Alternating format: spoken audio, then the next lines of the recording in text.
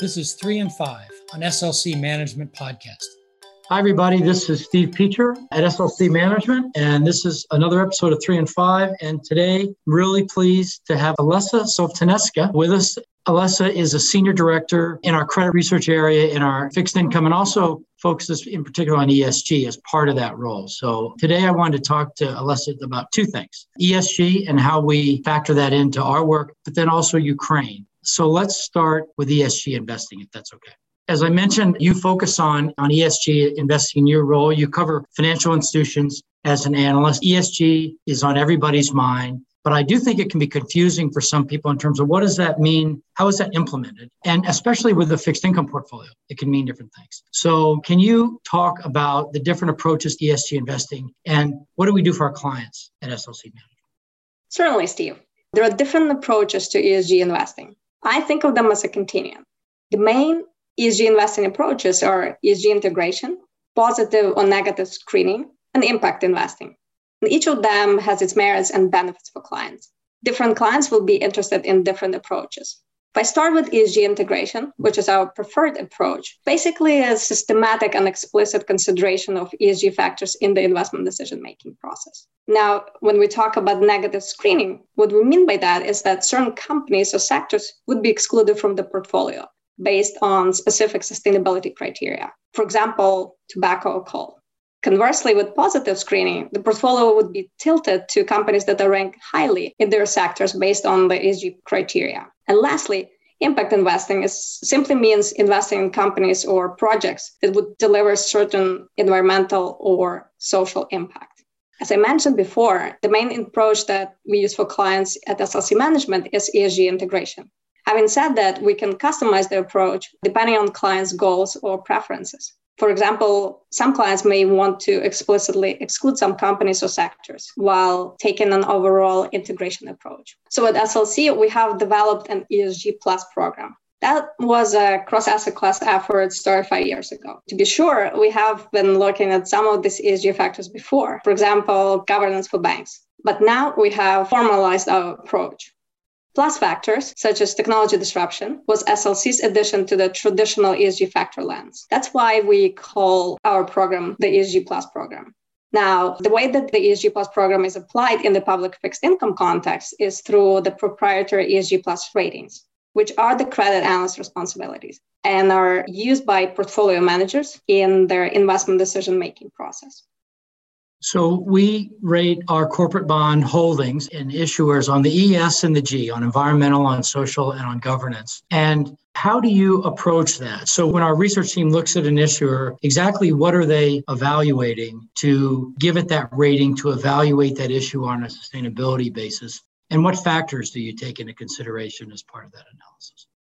So, as I said, we developed our own proprietary methodology. That was because the external ESG ratings landscape is still evolving. So as I mentioned, ESG Plus ratings are credit analysts' responsibility. We score the issuers on their relative levels of E, S, G, and plus risk within their respective sectors to generate an overall ESG Plus rating. We use our sector expertise as well as various external resources to determine which factors are most important for the particular sector and what factor weights we should assign. And then we score the issuers using the relevant data. Now, in terms of what factors we take into consideration, why don't I walk you through the bank scorecard as an example? So for banks, we believe that the most important ESG factor is governance, which we assess by looking at corporate governance practices, as well as the level of controversies that the bank has been involved in. We also think that the various social factors, such as data privacy and security, human capital, consumer financial protection, are also important. And in terms of environmental factors,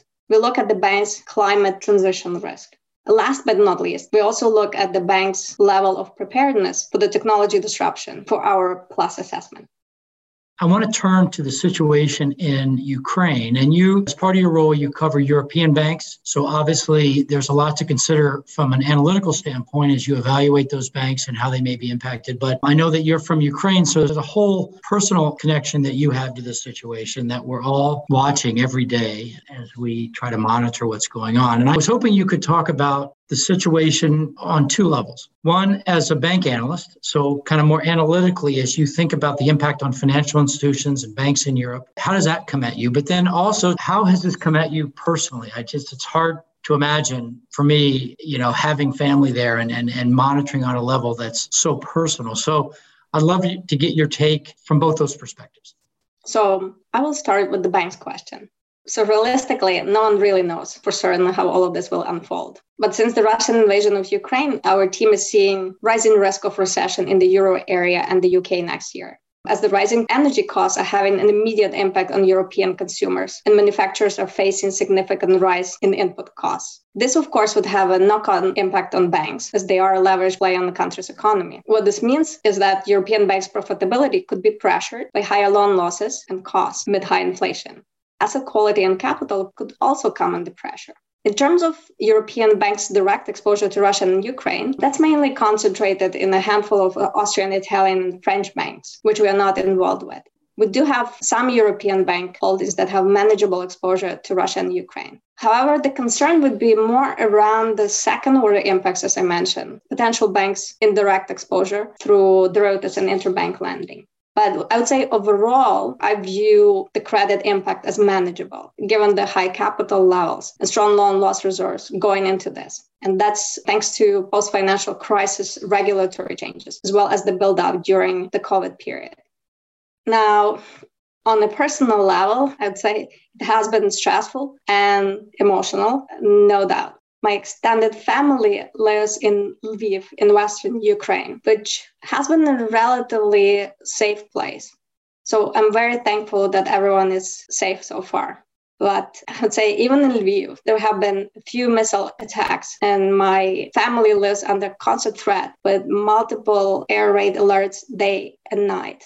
And as you know, the situation is a lot worse in other parts of the country with massive destruction and immense suffering. But I would say that amid all of that, I remained hopeful and proud of Ukraine's spirit of resistance. And I'm also grateful for the support that Ukraine has received so far from the West. Well, it's been amazing to watch the West rally around Ukraine, though it's certainly devastating to watch the images you see in the papers and on the news every day. I know a lot of institutions and people have wanted to know how to help. Sun Life donated, I think, $200,000 to the Canadian Red Cross back in March. My wife actually and some friends in Boston organized a fundraiser, but you've probably got particular insight. Any advice that you can give to people who, in terms of looking for ways to help, what would you recommend? I would say, there are various ways to help. And in my view, I would say the most effective way would be to donate to various Ukrainian causes. So there are lots of different charities out there that help refugees, provide medical or other humanitarian assistance. So, for example, I would actually refer people to the Ukrainian Humanitarian Appeal Program at the Ukrainian Canadian Congress. Ukrainian Canadian Congress website also lists Canadian and Ukrainian organizations that people can donate to. And these all have been vetted. And I know that the money is really making it over there and making a difference. So I would appreciate it. So the Ukrainian Canadian Congress is a website that has some recommended and well-vetted, legitimate organizations that you can feel comfortable donating to. And you feel good that the money's actually getting where it's needed. Yeah. And the Ukrainian Canadian Congress has its own program called Ukrainian Humanitarian Appeal Program as well.